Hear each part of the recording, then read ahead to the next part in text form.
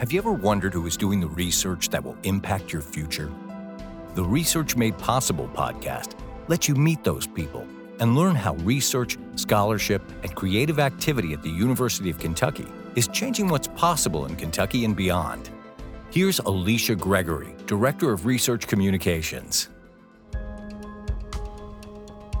In this podcast, we'll meet Nancy Schoenberg, the Marion Pearsall Professor of Behavioral Science in the UK College of Medicine. She's also the founding director of the Center for Health Equity Transformation at UK, and a member of the leadership team of the National Rural Policy Research Institute. I became a researcher because I believe in the power of research to transform lives. Research is really the best way that we have right now of changing our regular course of action to improving how people do things, to documenting where improvements need to be made, and to providing that evidence base for the most effective and cost-effective and efficient way of helping people. I'm a missionary for research because I know that research really can change lives. It's the best way that we have right now in promoting healthier lives and happier lives. So I'm a health equity researcher. My goal is really to use the evidence base to improve health outcomes for all populations. So we know that there are certain populations that suffer disproportionately from conditions like diabetes and cardiovascular disease and cancer. Because of research, we have in our power the opportunities to improve people's health. And we know that not all people have the same outcomes. So since we have these technologies and approaches and ways of improving lives, there's no reason why the same people have to keep suffering from the same conditions disproportionately. That we know in our population, rural residents, African Americans, Latinx populations, and Native Americans shoulder a disproportionate burden from chronic diseases and acute diseases. And so my goal is not to have the other groups sink down, but in fact, to level the playing field so that all people have the opportunity to live healthier lives. My research really focuses on community-engaged approaches, working with local communities to help people have healthier lives. And that goes across a number of different disease areas: diabetes, cardiovascular disease, cancer, because in those areas, those are the leading causes of death right now. And we know that there are things that work. I think my background as an anthropologist really helped me to become involved with community-engaged research. So as an anthropologist, you do a lot of listening to people. The basic orientation in cultural or medical anthropology is that we, outsiders, don't really know what people are thinking or people's social lives or how people construct their lives. We acknowledge that we are not the experts, and the experts are the people we are talking to. So we need to listen to people.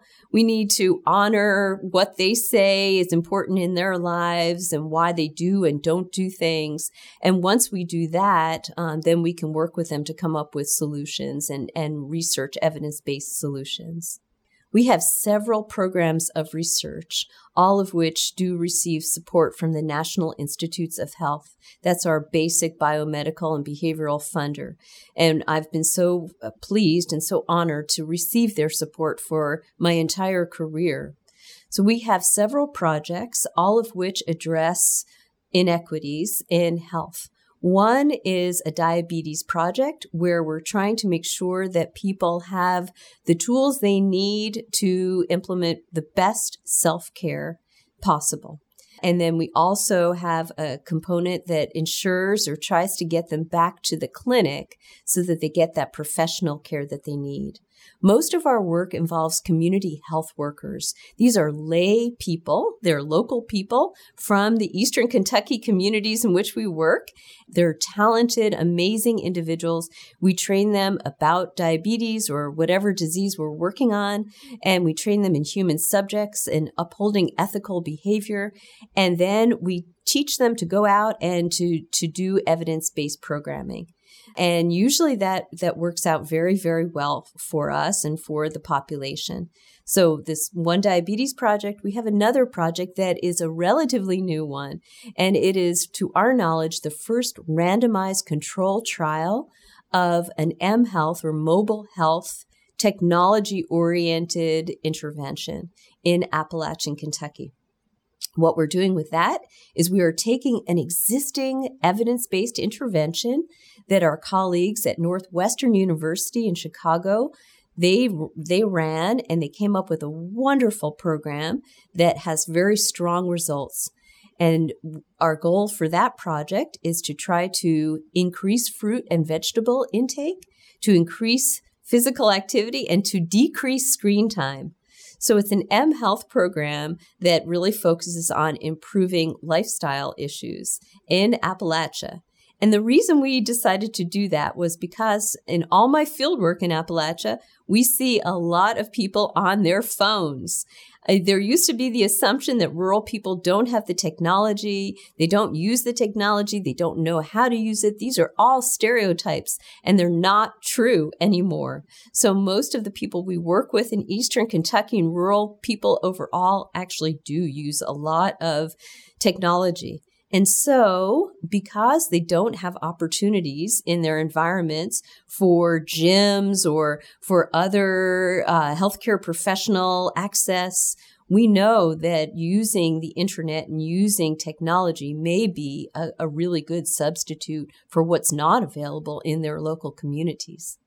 The most fulfilling moments in our research is when we know we've made a difference in someone's life. When people come up to us and say, "My mother did not die from cervical cancer because she was in one of your studies.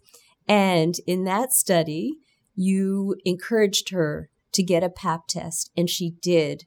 And she was able to identify, or doctors were able to identify early on something that looked suspicious, and you saved her life." Or when in another study, people might come up to us and say, "I started doing some exercise because of your intervention, because of your project. And I don't always go to the gym, or I don't always work out at home, but I'm on the road to controlling my diabetes or my hypertension better because of your project." Those are such satisfying moments. We've had so many victories, people who've stopped smoking because of our programming, and people who have started venturing down a healthier life path. Those are incredible victories, but we have other ones. So to see some of our staff members go from not having a lot of confidence in their ability to change lives to starting their own businesses or to starting their own projects, that's incredibly satisfying. Over the years, we have trained dozens and dozens of students from all sorts of backgrounds, and to see them moving from being an undergraduate or being a graduate student without much experience to actually conducting their own health equity research is immensely satisfying. I really love working in community settings. So I don't usually take a center stage because I am an outsider in many of the communities in which I work. I like to just sit there and watch the amazing progress that is going on around me. I like to sit there during community forums or church services or other times when people are gathering and watch our trained, amazing staff do the work that they do so well. That's very exciting for me to be in that environment. I also love it when I see young people we've worked with and we've trained get up and ascend to leadership positions. That's an amazing sight for me to watch them evolve and emerge. So training that next generation is everything to me and to my colleagues.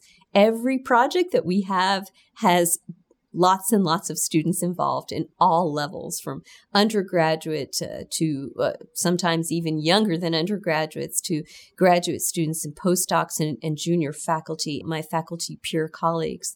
We involve everyone from all levels. I want them to have a grounded experience. I want them to go to Eastern Kentucky or other rural communities and work with us. I want them to recognize the assets that those community members have, and that those communities, even though they have challenges, they are amazingly resilient, vibrant places. I want them to grow in their respect for local people and realize that they too are an outsider maybe, and they need to show humility in order to get things done.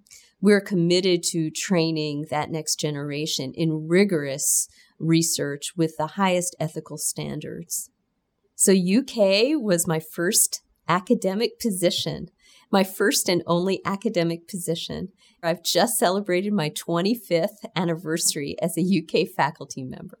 UK has always been incredibly supportive of my research. As an anthropologist in the College of Medicine, initially, I think a lot of people did not exactly understand what kind of work I was doing.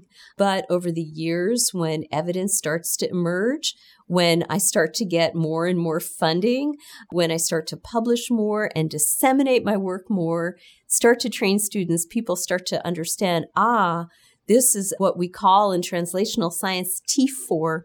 This is really outreach, taking those existing interventions and making sure they work in a community setting, and people start to understand the importance of that work. UK has been responsive. I have never had any shortage of collaborators here. People's doors are open. I tell everyone that all they need to do is to contact someone. And for the most part, that individual will be happy to hear from them. They'll be excited to hear their new ideas. They'll want to collaborate and to learn from each other. And that is a hallmark of UK, is our sense of collaboration, our sense of mission, our responsibility, and respect for the land grant. So the evolution of research, of the research enterprise, has been astonishing and positive from my perspective. One extremely positive development is increasing inclusivity in research.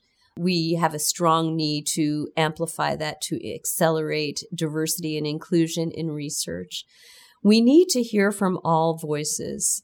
There is no one group that has the market on solutions, on best research practices.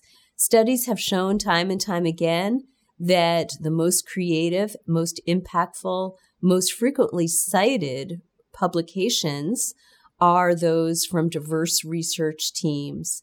So one trend that I am very encouraged by, but recognize we need to go a lot further, is making sure that all people are at the table. People from all backgrounds, all walks of life, because we need their talent and we need their input, and it just improves our science tremendously. Solutions to the most challenging questions are very complex.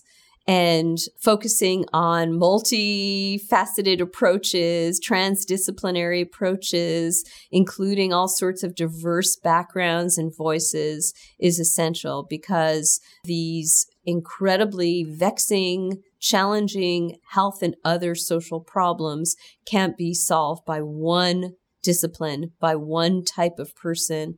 That is so critical to involve all voices and all backgrounds to truly start to address the questions that we as a society need to address, the health inequities and the social injustices. And so we need everyone at the table. Thank you for listening to the Research Made Possible podcast. To subscribe to our podcasts on SoundCloud or iTunes, search University of Kentucky Research Media and click News on our site, research.uky.edu.